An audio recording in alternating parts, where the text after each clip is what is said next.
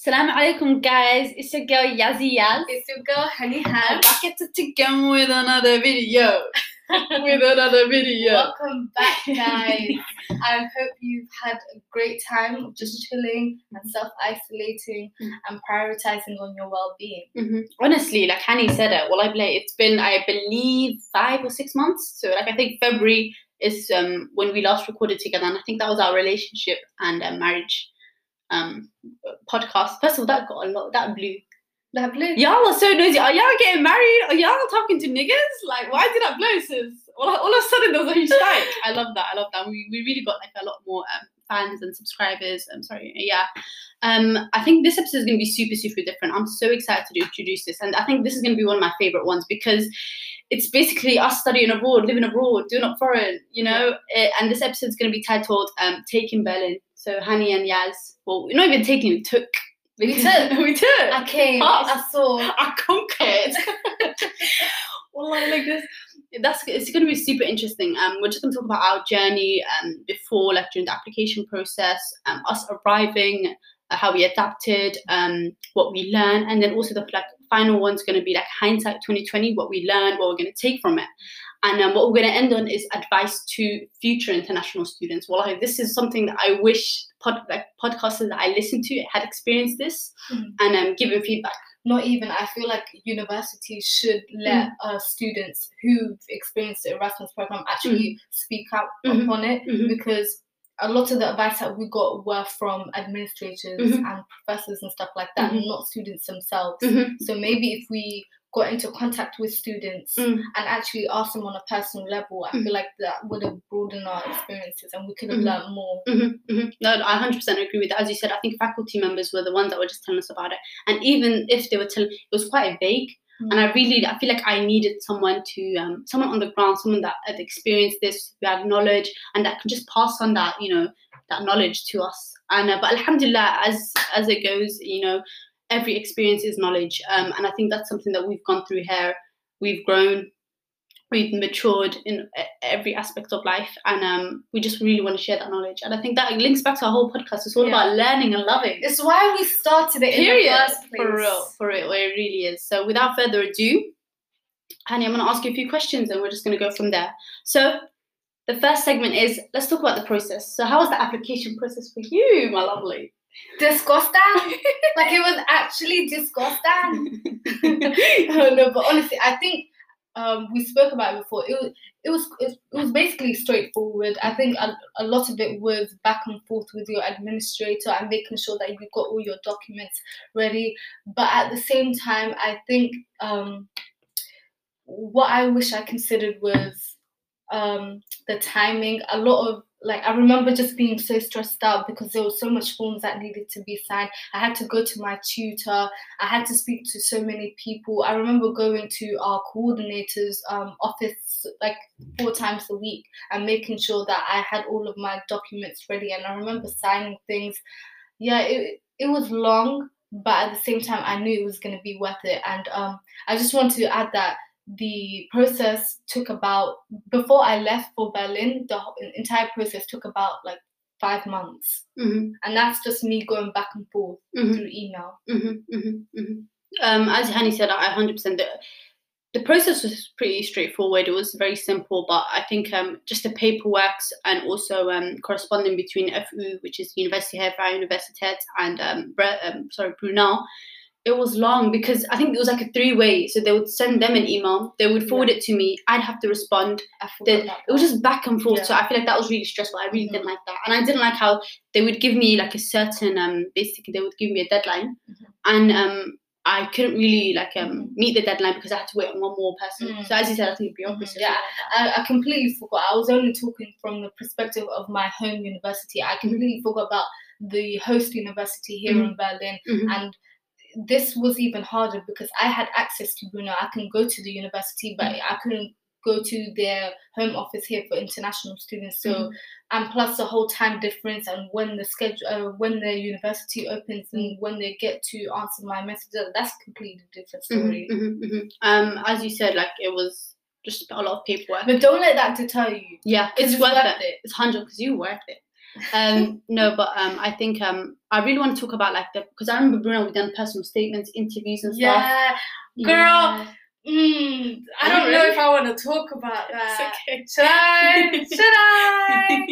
Yeah, okay, so to quickly sum up my interview, all I remember is 2 hours before I was supposed to have my interview, I came early. I went to a Cafe Nero. I ordered my coffee, sat down and went through my bullet points and my speaking points and what I wanted to say. And then I remember getting there, and then I remember wearing a tight skirt. Don't wear that. Don't wear that. Like if you're going to interview, please wear comfortable clothes. And I felt claustrophobic, Darren. I'll tell you, I couldn't breathe. It was so hard to breathe. And yeah, it was the whole time I kept thinking like, bitch, where's the oxygen? And then some questions that they will ask you is like, why you want to do it? Do you like languages? That was one question. And I was like, yeah, I like languages. And then yeah, I want to learn German. So, do I speak one lick of German though? Yeah. And then they were like, okay, so if you like learning languages, how will you make sure that you actually learn languages? And I was like, yeah, I'll take a language course, and at the same time, I will avoid English speakers. And I remember them just laughing, like the entire room just filled up with laughter. And I was like, yeah, I got this in the bag. That was really interesting. My one was it was weird. It was like because I knew the question that they would ask would be about what I wrote, so I made sure that I studied everything that I wrote. So you can't catch me out. I wish you would. Like I knew exactly what they're gonna ask because they basically looked at my application. So that was like the first bit, the personal statement, and then I think they looked over a few days, and then they done the interview process. So I just made sure I basically studied what I wrote, had key points. I also looked at online questions about like the types of questions, the popular questions that would come up. So I feel like I was well versed and prepared. Alhamdulillah. The interview process, it wasn't bad. I think my first choice was Berlin, and then I think we had Barcelona down. But he just because I think Barcelona was number 2, and then it was Netherlands. And he just cut me off and he was like, not gonna lie, Barcelona, they speak Spanish. Can you speak Spanish? I was like, gracias muchos. Like, I don't speak nothing. And he was like, yeah, you can't have that. Change it to something else. So I think it wasn't Paris, it was Rennes. It was like another university in France. And then we started talking about France and the whole Islamophobia that's going on and secularism. And I just feel like it was weird. I feel like he was trying to catch me out. But as I said, like he was asking about a lot of language, like do you have language skills? And I said I speak 3 languages. I'm fluent in 2, Somali and English. But I'm willing to learn. And I said I think that's that eagerness. Like I feel like I would thrive in an environment because it's not all about experience. It's just all about your willingness, you know. And I told him that I said I'm really like interested in I really want to be in a new environment. I want to take in different culture. I want to be like outside of London and the UK and outside of my comfort zone. I really stressed about my comfort zones. And I said how university is a safety net and I want to really push myself. And I think me studying abroad in a foreign country would do that. So I think that's one thing that I think he liked that I said. But other than that, like the whole process was fine, alhamdulillah. But I knew where I wanted to go. I always knew Berlin was for me. As soon as that came up as well, because I've been to Germany before. Obviously, I didn't study German in GCSEs. I've done French, so I feel like the language did throw me off. So we'll come back to that later on. I think during the second segment. But overall, like the application process was fine. Do you want to talk about like your expectations? Just going back to the application process.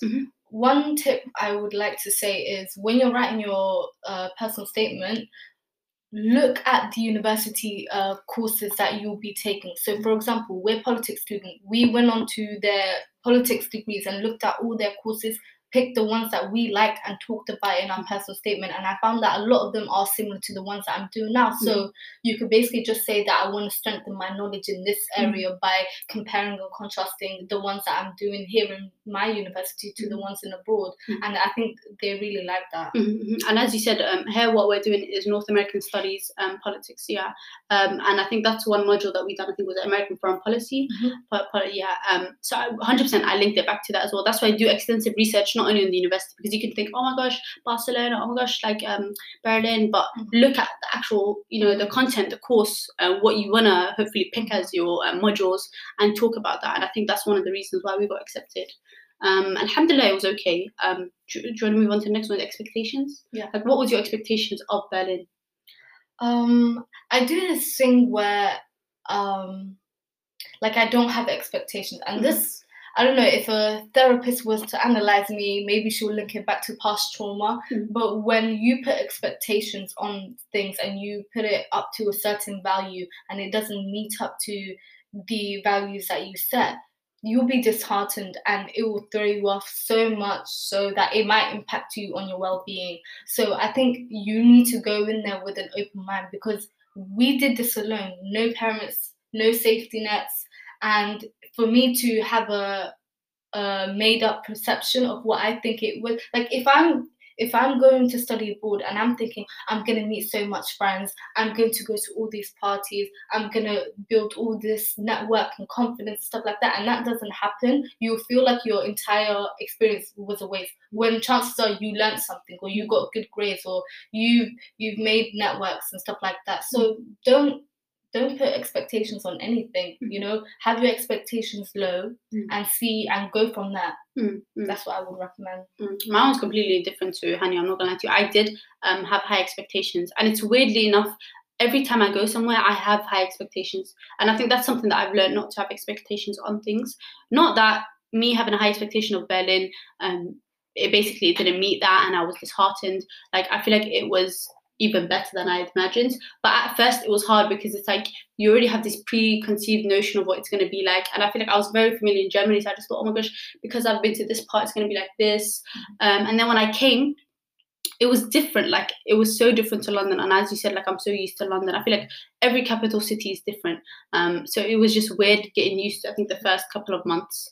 So we'll talk about that a bit later. I also want to add that if you're coming from a place where that's all you've ever known, so all we've ever known is London, like, we've barely got out, and when we do, it's just for holiday and then we come back. But here, we've been here for almost a year. So the whole time I found myself subconsciously connecting it back to London and seeing how it differs. And I realized that you need to stop doing that. It's a completely different country. It has a completely different culture. Why do you need to compare it? And I wish I found that out sooner, because I remember in the beginning part of my exchange program, that's all I did. I would, like, every time I would speak to my friends and they were like, okay, so what's it like in London? I'll be like, all I would do is compare. And I think that's boring if you're not going to talk about anything else about yourself or what you study and stuff like that, instead of all your friends or what the scene is said. And like, don't raise your point, because I feel like that's boring, and also it makes them feel shit about their country as well. I feel like, as you said, it was different. I did have high expectations, so when I came, I expected it to be 10 times like better than London, and in some aspects it was. But I feel like it was wrong of me to have like a preconceived notion. Because like I feel like the first couple of months, we're going to talk about that later, but it's just adapting was really, really difficult, especially with the language. We're going to come back to that, don't worry. But yeah, honestly, the expectation I set was very high. Looking back in hindsight, maybe I shouldn't have, but I feel like that's why I wish I had someone that like studied abroad, so they could have told us this, because it's like the faculty didn't really tell us, so we had to go through it alone. And obviously me and Hani have each other, but it's like we were from different parts of London. We only know so much. Yeah, 100%. We tried our best to like navigate and discuss with each other what we're doing and stuff like that, and how to go about it. But this is definitely a job for an insider. And yeah, if you really want to know the ins and out, you need a local or somebody who's done this before. 100%. So I think that's one thing that we just want to really summarize the whole process. So we're going to come back to the second segment. Welcome back to our second segment. So our second segment is going to be about actually us arriving here. So this was September 2019. It feels like a lifetime ago. Hani, I just want to ask you a couple of questions. Like, how did you feel? Like, what was your first few thoughts when you first arrived in Berlin? Yeah, I remember I arrived first, and I just remember not being scared. Like, I actually thought I would cry. I didn't, which is a shock. But yeah, it's so when I first got off the plane and I went to the terminals where you can like hail a cab, I was bombarded by smokers everywhere, and I just remember inhaling all the fumes and not being able to breathe. So that's what I think of when I landed. And also yeah, it was so weird. I felt like such a grown-up because I ordered my own cab, without speaking a lick of German. Also, I got to the place, to the address, even though it was like multiple houses. So I just randomly picked which house I was going to be in, and alhamdulillah, it was the right one. Yeah, and I remember trying to open, because I wasn't given the door number, I was just trying to open so many different doors within the accommodation. And then my room is the last door on the corridor. So I had to go through the entire corridor. And then when I opened the door, I was like, okay, so this is going to be my room. Yeah, that's my experience. My one was super, super, super different. Well, I feel like September, guys, when I think of September 2019 was probably the most traumatizing month, because it was like I was still working part-time. I was finishing up my internship at the law center, legit, and I was flying out. So when I finished my last day in the law center and I had a shift that weekend, I was flying out like the next day or 2 days after. And like originally I was gonna book my flight, me and Hannah were gonna go together, but because I had to finish off my I think 280 hours, I stayed behind and I had to rebook another ticket.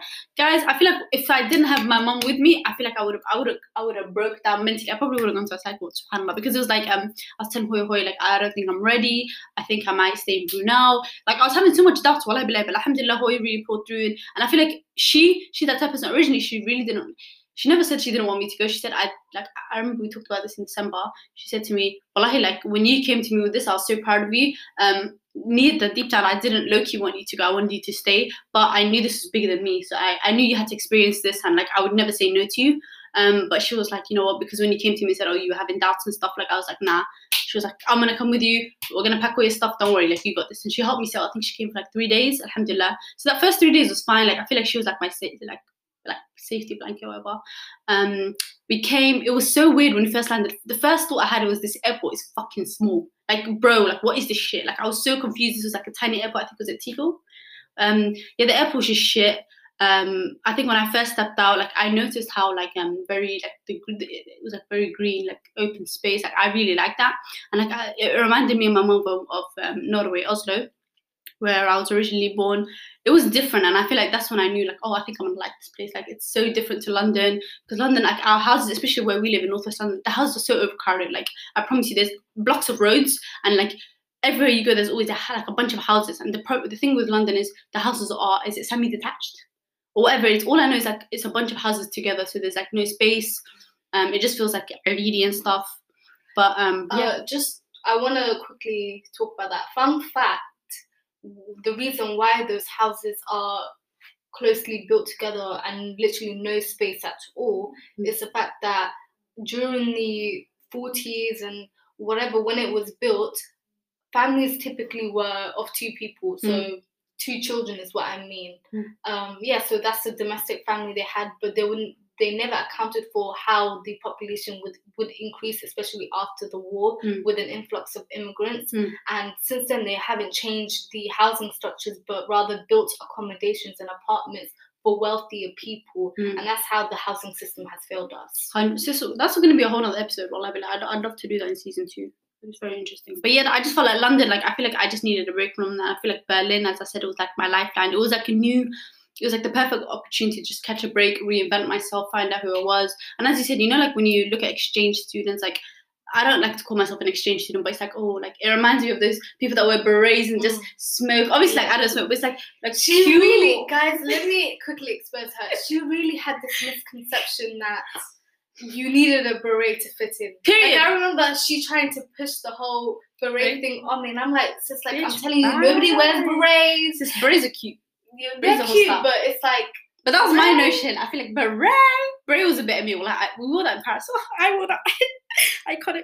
But wallahi billahi, like yeah, like I just feel like an exchange student, like I had a different notion of it. And I'm gonna be honest with you, I feel like an exchange student, one thing that pushed me was because I didn't really find any like coloured ethnic minority people doing what's it called, actually like studying abroad, international. We really are pioneers. We are pioneers within our own rights, wallahi billahi. And I feel like that's one thing that I really from the new challenge, and just see what an experience of like studying abroad would be like for a modern day black Somali Muslim, do you know what I mean, young female. Like, and I feel like alhamdulillah that we got that. So like yeah, I feel like that when I first arrived I was very anxious.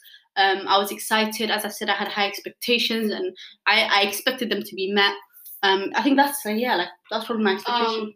Yeah, I think when I said it, I breezed through the first 2 weeks. So the first 2 weeks, or I think 2 weeks and a bit, I was alone, completely alone by myself.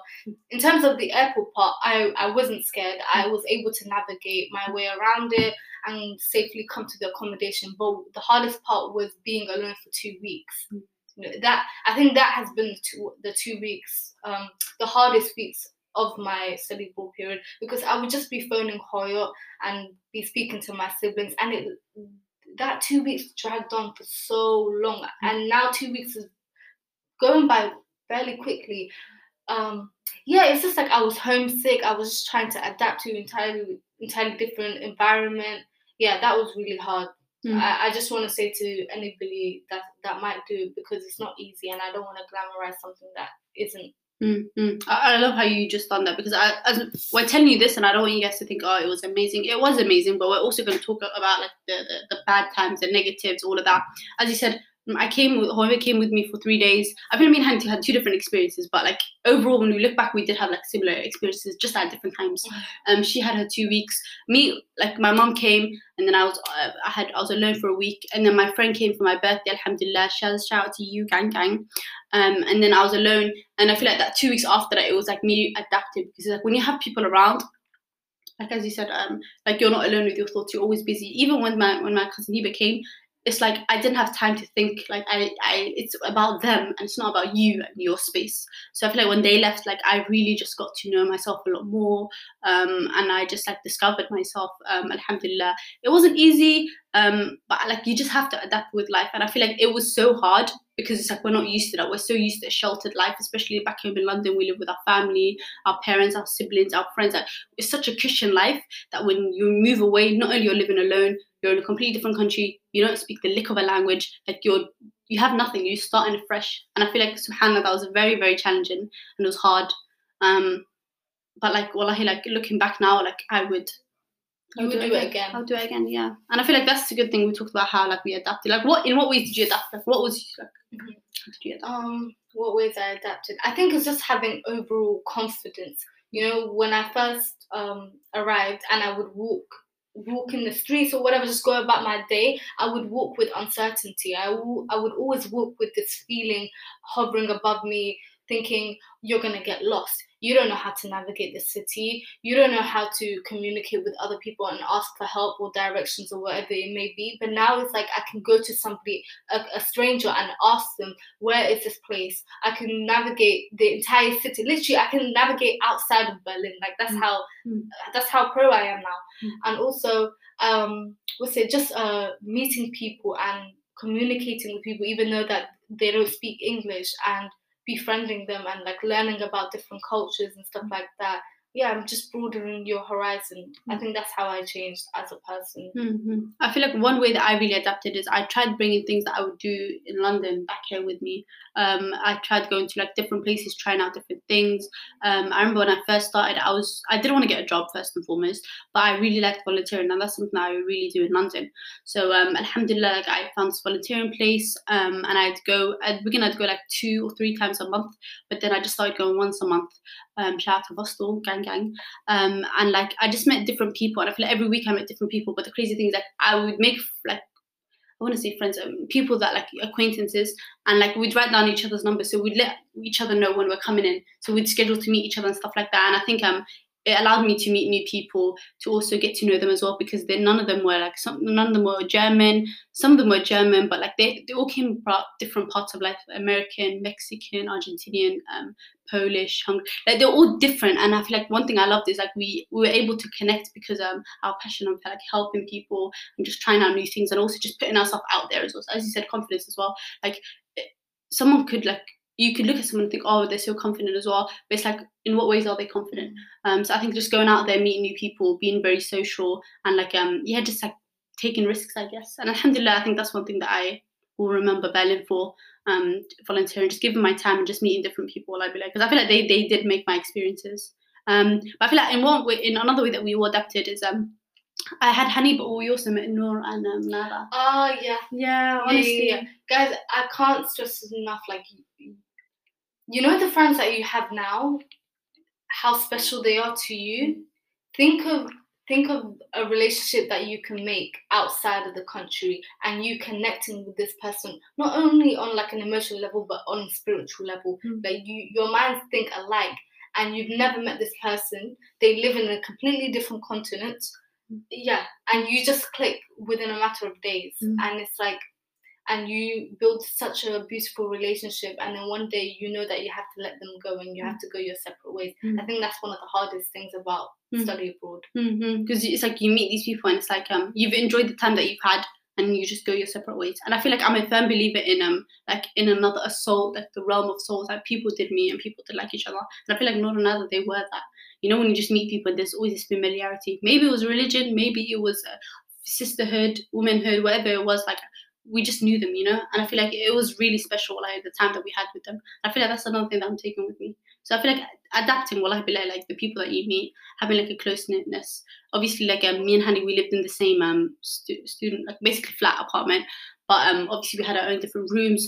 We had our own different friendship groups. Like, but it was like that homeness, you know. And I feel like our home was our safety net. And I feel like the fact that we got to share that with Noor, it was really nice. It was like a sisterhood vibes. Yeah, that's adapting. And also let's talk about teaching classes. How's that different to Brunel?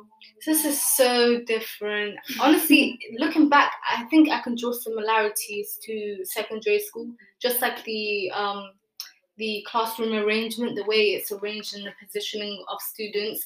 Whereas like in lectures, it's like we're facing the lecturer and it's only one way and he's facing us. But here it's like I'm facing somebody and somebody's facing another person and the lecturer is somewhere in the center, or yeah. And I think it makes you less prepared and more like, how should I say, like anything can happen. Whereas in universities in the UK, it's like I'm just going to go to my lecturer, he's going to talk a lot, and I'm just going to listen and maybe take notes. But here it's like you're unprepared, you never know what's going to happen. He can call on you, and probably he will, because that's what happened to me.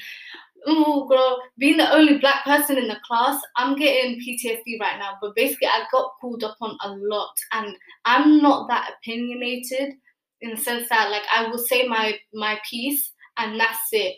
But it's really interesting how people, and by people I mean the students themselves, will challenge you. They will actually call upon you. So if I say one point, somebody else could be like, yeah, I completely agree. And that's so interesting because we never have that dialogue in the UK. I don't think anybody is brave enough to actually voice their opinion. You might agree with somebody subconsciously, but you'll never say it aloud. And I think that the seating arrangement and the way the room is structured gives students the opportunity to actually talk to each other instead of just us facing the lecturer directly. It's funny that you just said challenge as well, because it was so weird for me to adapt at first. I remember one of my classes, I think I was probably the only black Muslim girl. Actually, first of all, I think in all my classes, I'm probably the only black Muslim girl, obviously the ones that I have with Hani. And I think there was this one case where I was talking about something, was it presenting? No, it wasn't presenting. The teacher said something, and I said something, like I basically, what's it called?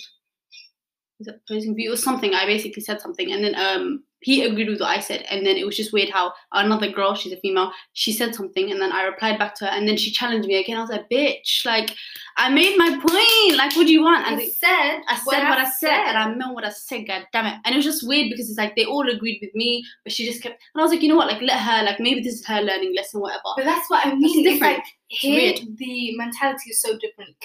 Like in the UK, we take university for granted. Whereas here, it's like, it's especially in the degree that we do, it's very opinionating. You need to have strong opinions, and you know, chances are you're either going to meet a lefty or a right-wing person.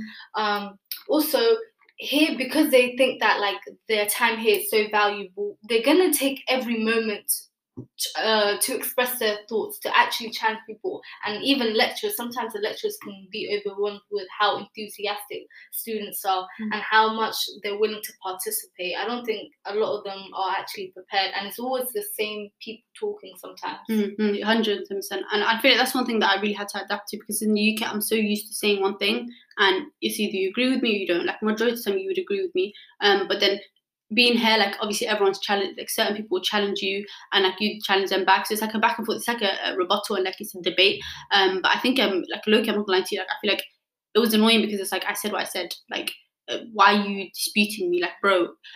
So maybe it was like an ego thing. Maybe I'm not used to like someone challenging me, but like I think that's something that I learned to appreciate because it was a different experience, and it allowed me to like learn and say, you know what, like, Yaz, you won't always be right, and at the same time, other people's views and opinions, it doesn't take away from your own views and opinions, and you can disagree to agree. Like, you don't need to like point blank period. Like I said that, khalas. Like, like I think open it prepares you for the real world. 100%, 100%. Because I feel like Brunel really didn't. It was just like someone said something, the teacher would agree, khalas. Whereas someone said, no, I disagree, I'll tell you why. Like, and you just had that back and forth. So I feel like I learned to appreciate that. It was a constant debate, and also you can see where people's priorities lie and what they value. I feel like that was so interesting to me because what I see, like a lot of the issues that I care about are more to do with the social, on a social basis. So like how it impacts people directly, whereas other person could be talking from an economic standpoint, be like, yeah, but we need to make sure that the economy is good and whatever stuff.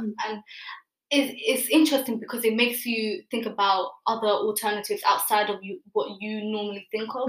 So in that way, I think it's a good thing. One thing I really want to say, their classes were so different to the ones in the UK. UK, we all studied the same course. We all had like IP, international politics. We all done the same courses, so we all probably studied Gulf Pole in A levels, maybe history, sociology, whatever it was. Whereas there, someone could be doing music and they're taking politics class. Someone could be doing art, they could be doing English. So it was really refreshing to have like different ideas, different viewpoints, everyone coming together. And I really learned a lot while I've learned. Like as you said, making like quote unquote friendships. But it was super interesting because it's like they came from different walks of life, all different countries. A lot of them were exchange students. A lot of them were here for their. They basically lived abroad and they moved to Germany to have their bachelor's degree. So just the diversityness, I think I really loved about FU. And just also, do you want to talk about like the teaching style? I think you talked about it. I talked about the teaching style, but yeah, I just want to elaborate on like you choosing different. I think I wish Brunel did this so that we can offer a broader opinion, like and not just limit, because if we're taking politics classes, we're only going to be talking about it from one particular perspective. I'm a politics student. I took photography class. I took an English literature class, and I loved it. And I got to talk about. And what's so interesting is that I was speaking so confidently, even though I haven't studied this course in years. I haven't done art or photography in a while. I haven't done English lit since year 11. So, but I was still confident in what I was talking about, and I enjoyed myself, and I found myself contributing to more as opposed to the lectures that I have within my degree. I feel like maybe it's just the open space as well, because they give you that platform. As you said, it's like a classroom environment, because majority of my classes were, I think the highest ones were probably maybe 70 or 60, but like the other ones were like between 10 to 20, so I'd say an average of 15. And like as you said, it was like the layout is like classroom vibes. This teacher sits in the front, and then everyone sits around him. So it's like a debate type of environment. It was very open and it was different, as you said. And I think, as you said, like I took economic classes, econ classes. I took English lit. I took creative writing. So it was very different to what I'm so used to in Brunel, which is like international politics, history. So alhamdulillah, like I feel like I really loved that, and it gave us an idea to just branch out and see what we like, because I think this course we took journalism basically. I took a couple journalism classes as well. I'm just so happy that I have that, and inshallah khair, I take that with me with this the future as well. Like who knows? And you can honestly put that towards your degree. You can expand on it. If you took economics, how can you implement that in your degree that you're doing now? Yeah, that could be a dissertation as well. And I feel like taking certain classes really inspired, hopefully, what I want to do in my final year dissertation. So yeah, like we don't always have to learn the same thing as well. And alhamdulillah, we branched out. The final part of the second segment is the German lifestyle. How did you assimilate, or did you assimilate? I think that was probably the hardest part, just assimilating to German society.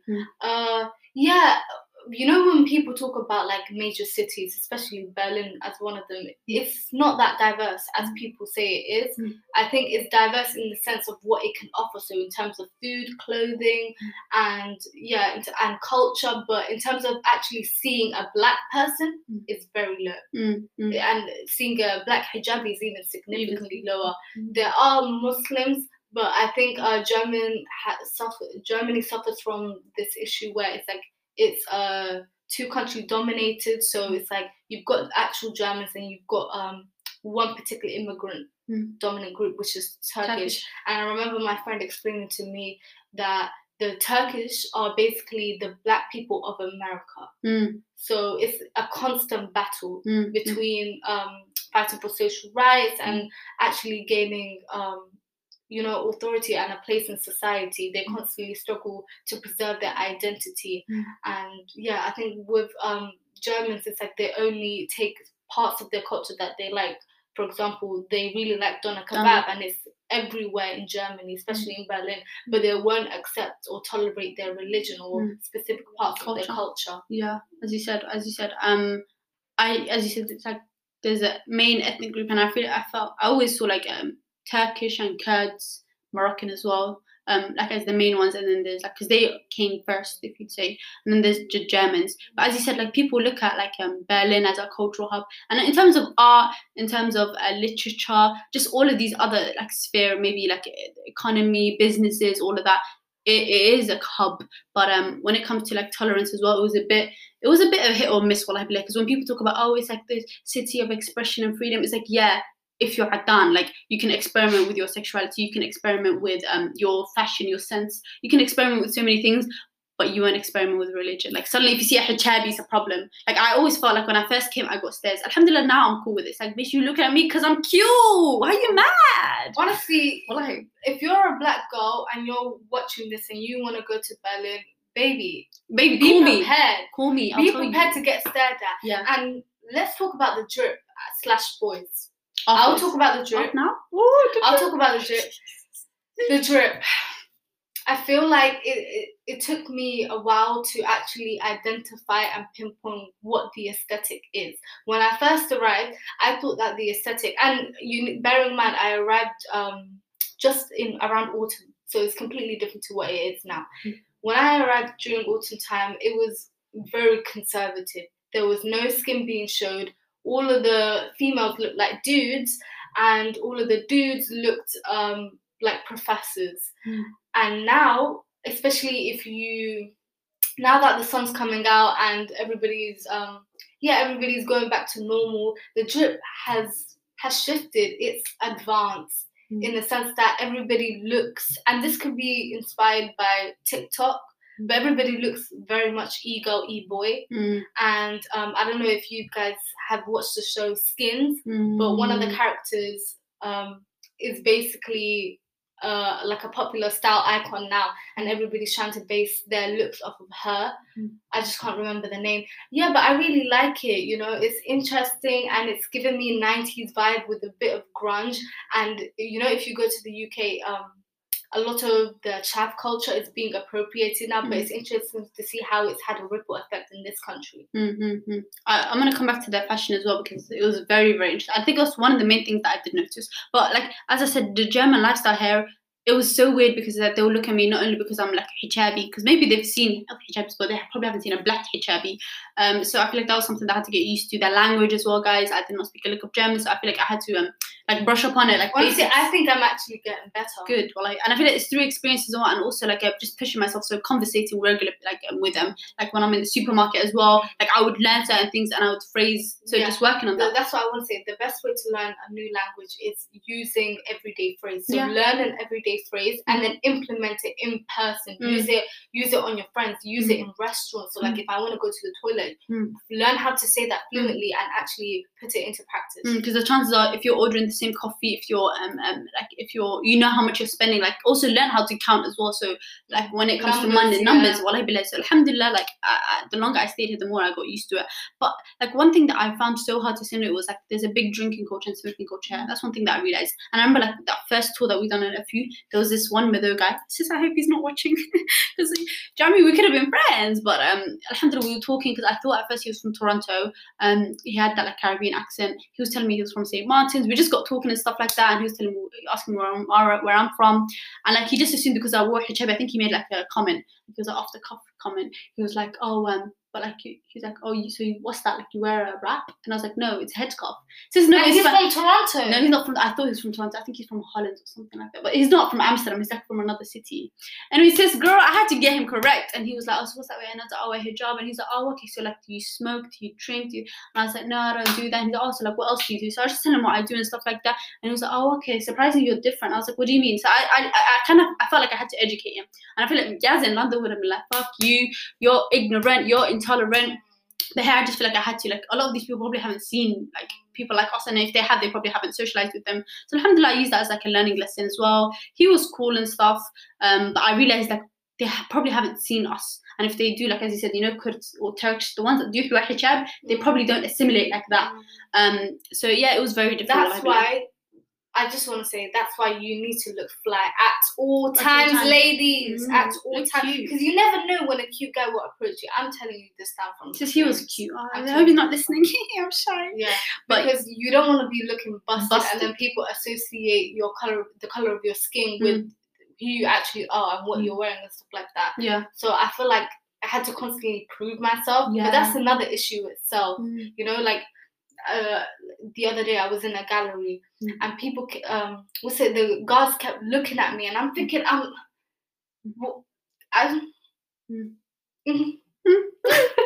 don't know what to say, because I feel like they're just trying to surveillance me, and it's not the fact that I'm going to steal, but it's just the fact that I'm the only black person in the room.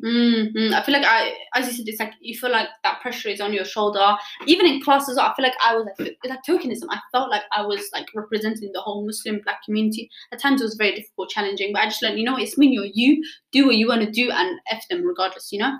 And like as you said about, you said something about fashion, guys. I feel like the fashion hair is giving me emo, gothic, and also quite dark. Like they do draw upon as you said, like the Skins character. I know you talk about. I can't remember the name. But I realize here everyone wears black.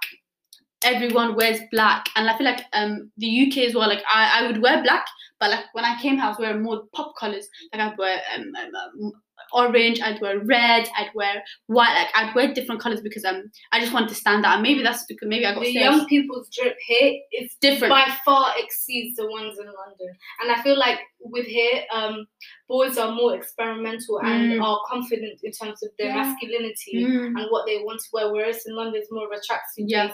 A good example is just today I saw this boy wearing tracksuits, but he had like some sort of purse and his hair was gelled. You know, in the UK they will never gel their hair. A guy wearing tracksuits will never gel his hair. Like in terms of you know, like the old kind of 50s old Hollywood gel. That's how he gelled his hair, and it looked really good, and it contrasted very well with the tracksuit that looked more urban.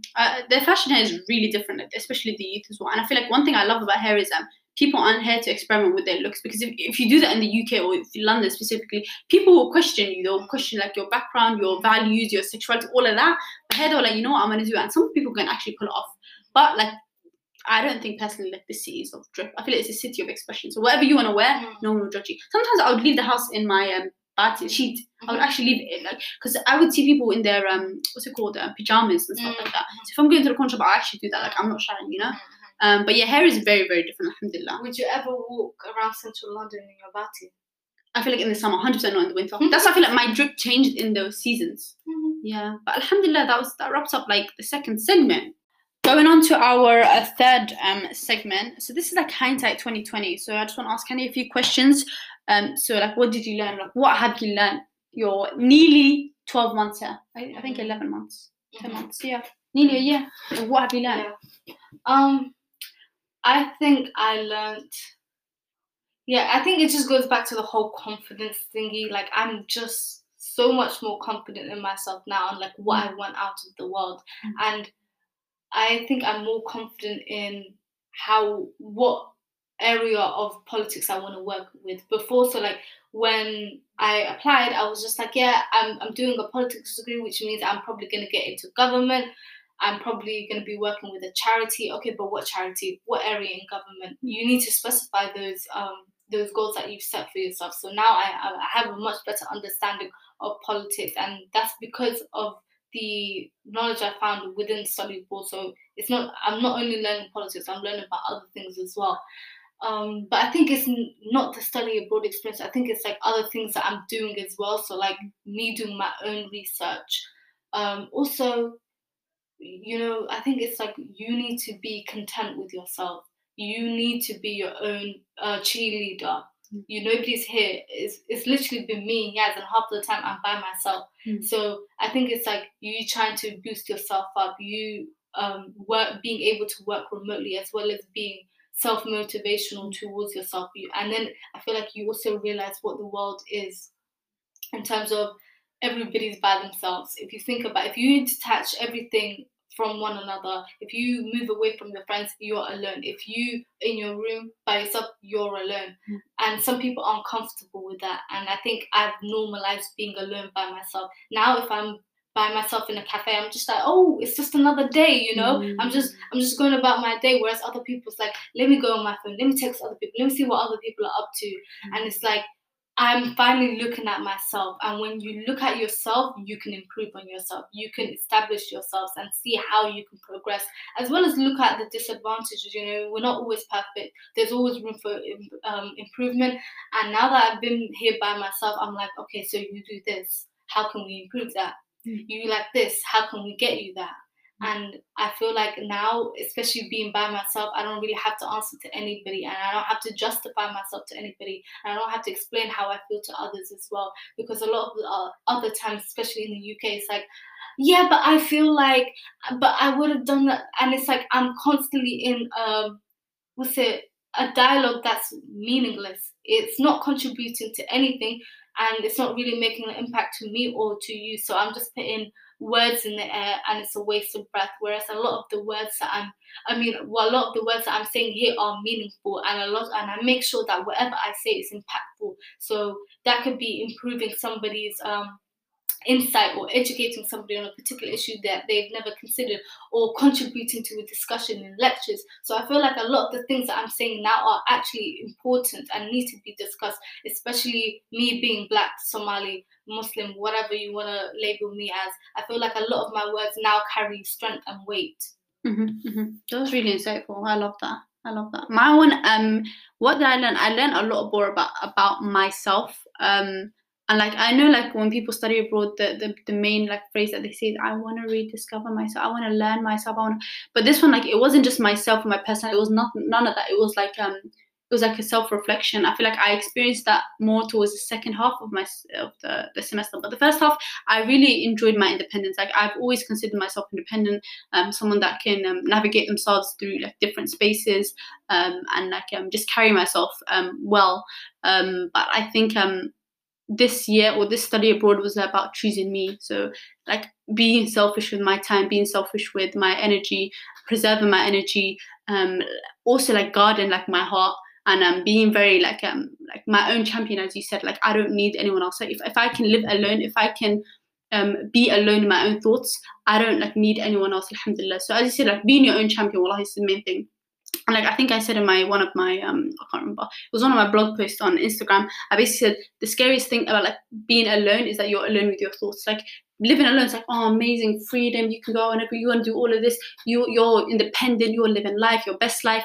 But it's like sometimes when you're, maybe before you're going to bed, you're just thinking about how your day's been, and you're just like, you're in your own thoughts, and it's like you're battling your own demons, subhanallah. And I've learned, like, I think to my 20 years of life, or 19 years or whatever, 20 years, I've gone through life just being very sheltered. Also because like I've been around like my family, my friends, and like being like the life of the party, I never got to sit down and just connect with my emotions and be vulnerable, like with myself and also around other people. And I think that's something that I've emotionally, like, I say I'm a good communicator, like on my CVs and stuff, but like when it came to my personal life, I was like a shit communicator, in the sense that when I wanted something from people, I didn't openly express it. So when they disappointed me, they would just see that, oh, it's fine, but it's like deep down, I'm like, bro, like what the actual fuck. So I've learned to voice my opinions, and know that I'm not in charge of how you take things. Like, I will say what I want to say. Obviously, I'll say it in a respectful way, but however you want to take it is up to you. So I've stopped like sugarcoating things, alhamdulillah, and just focusing more on me as opposed to other people. So yeah, like I think that's how I learned more about Yasmin. Like, who is Yasmin?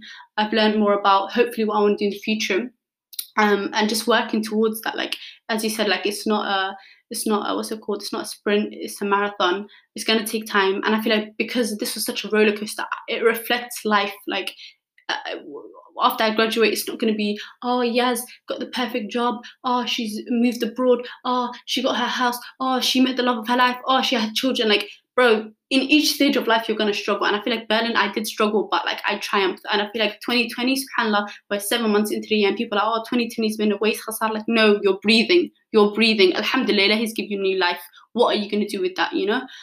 So just persevere through all. I think that's one thing that I've learned, and also self-reflect. I think that's one thing that I've learned. It's so important for you to hold yourself accountable, also to just look at things from another perspective and actually hold yourself accountable, question things, and yeah, like just wallahi, self-reflection is very, very important. And I know we tend to self-reflect, like I think with my peers, I do one thing you like, one thing you dislike, but I feel like I needed to do that more to myself. But yeah, I think that just links back to me. So this was all about Yaz. Yeah, and also I just want to add, like, we've all built resiliency. I built resiliency, you built resiliency, and all of us living under COVID-19 are stronger than when we were before. So I think it's like making sure that we keep this momentum going, and we see that a lot with protests, people holding politicians accountable. You know, we're being more resilient in terms of raising our voices, and we also need to be more resilient in terms of careers as well. Like, make sure that you keep applying to those jobs, boost your CV, gain experiences. Don't let COVID stop you. You know, it's just another obstacle, and obstacles keep getting harder. That's why they're there. You know, so you need to make sure that you just have resiliency, and make sure that you're on the lookout, and make sure that you're constantly strive to be the best version of yourself. And also, one thing that I've been doing whilst I've been here is documenting, whether that be through film, photography, or other mediums like social media. Document your happiness, because you never know when you might be down again and you need that pick me up, you need that boost, because most of the time we think of the negatives, and with the positive, it's just a short fragment of our imagination, so we only think about it for a split second, and then we focus on the negative. And that's where a lot of the issues comes with this generation, with social media mostly, where we're constantly trying to live up to false expectations. By documenting your own expectations, by documenting your own reality, what I mean is we can actually see the life that we live, instead of living through other people's reality and looking at what other people are doing. So take the time to document your happiness, whether that be through film, as I said. Take pictures with your loved ones, take pictures of yourself or things that make you happy. Go do things that make you happy. Go for walks. I don't know. Just make sure that you're in an environment where you can actually thrive. And that goes to the point of building resiliency as well. I feel like I built more resiliency here in Berlin as opposed to London. So I feel like it gave me that space and that time just to focus on myself. And obviously with the whole COVID thing, I made it a mission to also journal, like write down my feelings, good, bad, everything. And alhamdulillah, I still have that. So I'd love to just look back on like a year from now, 5 months from now, whatever. I would go on walks. I would go to galleries and museums. I would take pictures on my little Polaroid cameras. I can't wait till I develop them and I can just see that. And I would do like videos and pictures. So like when I look at pictures, like I automatically remember this day, what happened, all of that. So like just while I focus on you, as I said, like COVID, it is like an obstacle, but like once it's over, you know, you're going to go back to your life, your reality. So what have you done to like basically improve yourself? And hopefully you can carry that. Like I know a lot of people said they've changed and stuff, and maybe they have, alhamdulillah, and that's a good thing, but make sure like you keep that momentum as well. Like don't just think, oh, okay, it was like a shit year 2020, I can't wait till 2021. Why are you waiting till 2021? You know, why can't you be what you are now and work towards it, you know? So alhamdulillah, I learned a lot about myself and I'm proud of that. The next question is, what will you miss the most? I think I would probably miss my friends. It's so hard leaving a group of people behind that you've connected with on such a deeper level, who've looked out for you and know of your situation, know that the fact that I'm not a native speaker, but still put your best interest before theirs sometimes, and champion you and treat you like one of theirs. You know, it's so hard fitting in, and we already spoke about it, but them seeing past all of your background or whatever, and just see you as a human being. I think that's probably the thing that I'll miss the most, and the fact that people here are less judgmental and they care less about your appearance, they care less about where you are in terms of social status of all of your accomplishments. They rather see you as a human being and measure you by your kindness. 110%. I feel like that's one thing that I love about Berlin, and it will hold like a special place in my heart. Very different to London and the UK. One thing that I really miss is I'd say like being alone. Like I think that's one thing that I hated. But like as I said, will you ever be alone again? Kind of. Yeah, will I ever be? And at first I hated that. Like as I said, I was a very social, outgoing person, and I've learned to love being alone in my own presence and being like having that freedom, having that independence, and not just financially stuff like that or whatever, but just freedom within yourself. And like as you said, when I go back to UK, as much as I love, I miss my family. I feel like it's gonna be different, and I'm so curious to know like how that works out. And I don't know, like hopefully I can still take my independence with me and like my freedom, being alone as well, being comfortable as well. Because as you said, I think your weakness can also be your strength. So if I can thrive being independent, being alone with my own thoughts, navigating myself alone, then I can do that anywhere else in the world. I think that's really interesting, and we'll probably make another episode about it where we talk about the aftermath of study abroad and how we've managed to preserve our independence. Obviously, we haven't left yet, so it's up in the air right now. But I think, it's going to be a constant struggle trying to preserve our interests, whether that be in our family or just by ourselves, with letting other people compromise our individuality and also prevent us from being alone with our thoughts and just infiltrating our mind. I don't want to say like poison us, but making us feel like some type of way where we feel like we're less than. And also when you're by yourself, you, as I said, you have to champion yourself. So when you're with other people, it's like you're constantly trying to see what they're doing. So it's about building resiliency and also trying to preserve your independence. So I feel like a lot of the stuff that we're saying just is going in circles because they're linked so much to each other. Yeah. And I hope I really, like the person that I am here in Berlin, I hope I take that with me. Because I remember when I'd be in London, like the weird things about people, like I wouldn't really like, I'd go, like the only times I'd be alone is if I'm running errands, shopping, whatever. But like when it comes to actually sitting down, like I would actually get dressed up and I would sit down on a meal. I would go to a coffee shop, bring my book and unplug. Like I would legit randomly just get up and leave the house. And it's like with London and UK, I'll be like, oh, Hoya. No, not even just about like, even if I'm going, alhamdulillah, Hoya is not like the strict parents, but it's like I would have to be like, okay, Hoya, I'll tell in a couple of days, oh, Hoya, I want to do this, like, or it's here, just I pack my bags and I just go. Like if I want to go to so and so, if I want to do this, if I want to do that, like you don't have to justify anything. And plus, it's just like you don't have to worry about anything. Like you just be yourself unapologetically. One less thing to worry about. And also like being alone, as you said, like going to coffees. Because when I used to go to coffee stores, I'd always just surf through the internet, just be on my phone, always be in a call with my friends. I would just be having share, read a book. But also one thing I've learned to appreciate about Berlin is grab my coffee or whatever, iced coffee, whatever it is, sit outside and just watch the birds, watch the views, like nature. And I'm sad because London doesn't have that, but I still hope that I take that with me. Well, I be alone and love it. Like date yourself. Don't worry about what next man's doing. Don't worry about what next gal is doing. Love yourself, date yourself. Alhamdulillah. If I ever had like a man version of Yasmin, girl, it'll be over for everybody. It's over for you. But like, yeah, like I hope that I take that with me. So that's one thing that I'm gonna miss. The next one is the final one is, what is your feedback for FU, like for universitet, and what is your feedback for Bruna? Okay. In terms of like teaching or just in terms of like living here. Yeah, I'm just trying to wrap my head around it. For FU, I think I would probably have like foreign international ambassadors, so actual foreign students, and this doesn't have to be just from the UK, but it could be from anywhere else. So almost like a buddy or somebody that you're assigned to and that you can just go to whenever you're feeling down, because you're in a different environment. You know, they should be a bit more accommodating of your emotions and you trying to make that difficult adjustment. So so having a buddy and also being a bit more accessible. Their office isn't that accessible, and it's always packed with other people. So having your own designated person makes it easier.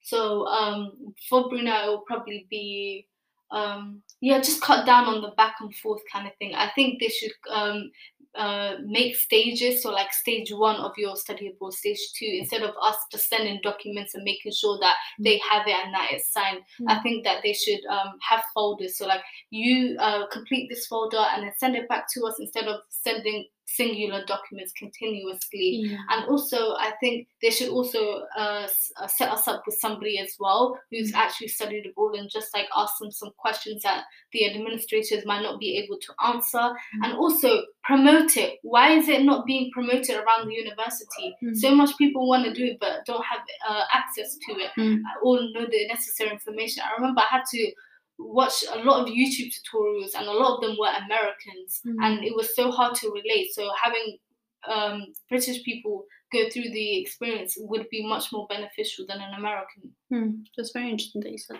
that. My feedback to FU would be first and foremost, as you said, like a buddy, but I really, really, really would hope that they have like a designated place, like a counselor, like a mental health person, because like we legit just uprooted. We packed our bags and we left. Like, if you ask Hoya, like I took all my clothes with me. As far as I'm concerned, when I talked to the family about leaving, they were just like, your presence was gone. Like you just packed everything and you left.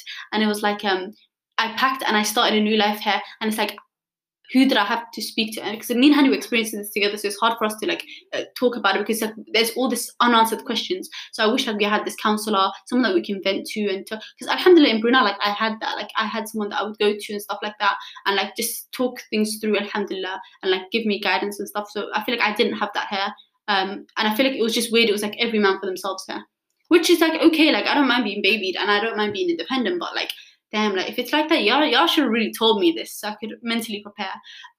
One feedback that I have for Brunei is 100% we need an experienced, a veteran. We need a veteran, someone that could actually tell us how it's going to be, what to expect, how to do certain things. So we're just ready and we're prepared. And also, please, please, please, Brunei, fix up. Like, I don't know what's wrong with your offices. Like, I feel like I had to chase you. Like, one thing I hate is if I have to ask you more than twice, wallah, I don't want it. I don't want that shit. Like, I just felt like I had to constantly say and follow. Hi, it's Yasmin. I was just following up on X. Like, bro, I've sent you the damn email. Sometimes I'll send the exact same email again. Like, you're taking the bloody piss.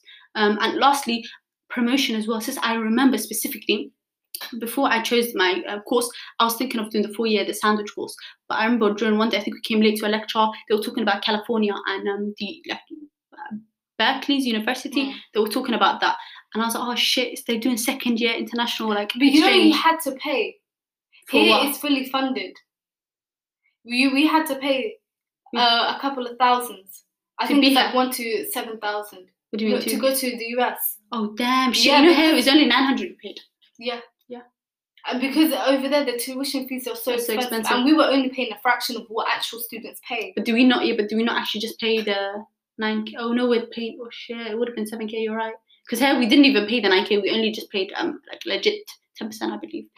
Yeah, whatever it was. We only paid 900, alhamdulillah. But one day we just came to class and then the teacher someone was just talking about it, and then I did more research and I found out that there were other universities like Prague, France. There were just so many other countries, like 10 other listed countries. So I feel like promotion is 100%, because I'm having people message me talking about how did you do it, blah blah blah.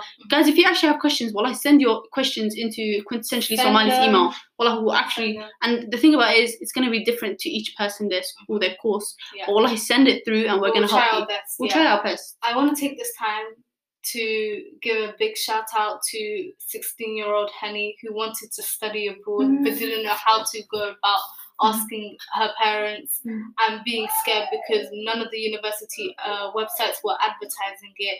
Nobody, because it was 2016, nobody even in the YouTube community was documenting it. So it was such a foreign concept, and I knew I wanted to do it, but it was just about how will I be executing this, to finally finishing, to only having less than a week left of my study abroad period. So yeah, massive shout out to that. To 16-year-old Hani. And well, a big shout out to our parents for actually like being so understanding. Like, you're God sent, because like it was so surprising how there was like certain people in the family that were like, oh, this is different because no one's ever done this in my family. I don't think everyone's done it. No one's probably done it in the history of Somali Nimo. But is your parents guessing you up though to like their friends? Yeah, they'll be like, Berlin beat international madaxweyne. Do you know what I mean? You actually need champions because like a lot of people will be like, oh, you're lucky because my parents would never. And I was like, okay, mind you, my mom probably low-key didn't want this to happen, but I convinced her. I said, Hoya, this is for me. This is bigger than me. This is bigger than Somali Nimo Dakhan. Like, you need to understand.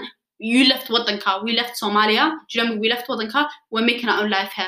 So please, we've been westernized, but the same way you speak English, the same way you probably are different to the Somalis back home, I'm different to you. Like, I had to actually explain that to her. And alhamdulillah, she was understanding because a lot of parents would have been like, no, point blank period. I think the biggest argument I made was the fact that I made it apparent that we're not on equal playing fields with with our counterparts, which is white people. Yeah, so in terms of closing that gap, we need to make sure that we have the same access to the opportunities that they have. They have an abundance of opportunities, networks, and connections, whereas we only know within ourselves, within our community. So by studying abroad, I've made an abundance of networking. I only thought I would just be studying my degree here, but I've met so many people that I can go to now and talk to them, and I don't think you get that experience and opportunity had I stayed in the UK. And as you said, like I remember there's this infamous quote. I can't remember. I remember it was said by Viola Davis, but she quoted someone and it said the difference between a white woman and a black woman is lack of opportunity. And wallahi, that's true because it's like you're seeing. I always thought study abroad was for the upper class, middle class, like white people. But alhamdulillah, I'm so glad that we got this opportunity and that. Like study abroad is not just for like a certain education, but also for a certain demographic. Like anyone could do it. Like we're Muslims, we're Somali, we're females, and we are really breaking barriers. And I really, really want to hope more people, like the next generation, start looking into this because not only one thing I really love, but it's given us exposure, international exposure, and set us apart differently. Not even just with CVs, but in terms of job prospects. Like if I can live alone and study, I can work abroad. What does that say about you? Well, it says a lot about you. Like international exposure is such a big thing, and I feel like alhamdulillah we set ourselves up in a place where it's like we're different, and we're different in a good way. So guys, I really, really hope look into things and stop that doubt. I feel like sometimes you are your own worst enemy. Like as much as you can be. Do it. Just do it. That thing that you want to do it. Do it. Write it down and do it. Like wallahi. And I feel like the crazy thing is like when you think of thoughts and you're like, oh, this is so innovative, this is pioneering, this is so that, and then you have that doubt. Wallahi, it's the wiswas of shaitan, bro. Put that aside and just do it. Wallahi, and obviously pray on it. And inshallah, khair, like if you have good feeling and you have a good sign, do it. I done that with this, and alhamdulillah, it was like a good opportunity. The nose piercing you want to get, do it. No, wallahi, like just wallahi, do it sometimes and just push yourself. And I promise you, you'll like be happy about it. And I think this was the podcast. And you'll be glad you did it. Since the podcast was one of them. The hardest thing is actually making the first step towards it. Yeah. When you actually get there, you realize it wasn't as hard as it was. Just the podcast. I remember like that first episode that we recorded, or the first one that we put. So I was having a nervous break. I was like, people are gonna talk. People, shut your fucking mouth. The same people that I thought were gonna talk, y'all watching me. Y'all fans. You also listening to her. Y'all listen. I know you're sipping tea as well, and I love the fact that people that love it are telling us that they love it. The ones that are secretly watching, it's okay, guys. It's okay. Please, show your face. Show your love. Show your love. Well, I'm a big fan believer, and I'll put this. I'll say it, and I'll say it again. I'll tell you that for free. The same. Give people give people their flowers when they're alive and well. Like, wallahi, I'm a big believer that like, if you appreciate someone's work, someone's this, someone that, just tell them. Because then later on, like, God forbid, or if you never see them again, you're going to regret it. Yeah. I'm waiting for my flowers, guys. And if they inspire you, tell them they inspire you. Like, I don't know why we live in a society where it's like a big culture. No, if I like you, I like you. Like, and just because I tell you I like you doesn't mean I want to be your best friend. Doesn't mean I'm trying to kick it with you. Like, I like you, and it's okay. So guys, wallahi, just push yourself, wallahi billah, and everyone, if you're thinking about study abroad, do it, wallahi billah, like speak to your parents, and just remember, like, they're coming from a place where it's like send us the emails, man. I'm brave. Send us an email. Wallahi, we might have to do it. So part 2 about the tea, but send us their phone numbers because we'll have to 100%. do a bit of convincing. Obviously, do research. Don't just say, "Hey, I want to study abroad." Hey, I want to live my best life. And your parents would know the type of person you are. If they know you're financially responsible, if you're independent. More chance of Somali girls were really holding the household in our back. we saved all, alhamdulillah, we did that. We can do finances. Oh, it's going to be another episode of finances. But we would really, like, our parents knew who we were, so they knew we would thrive and we'd be well without them. Whereas there's certain people, if your parents think that you, like, if you depend on your parents too much, I'm sorry, but I don't know if it's for you. Well, they can see that. So that's another thing. I'm in my family. We're a family of 7. I'm the least dependent on my parents, me too. and they can see that. That's one of the reasons why they let you go, because they know you're good.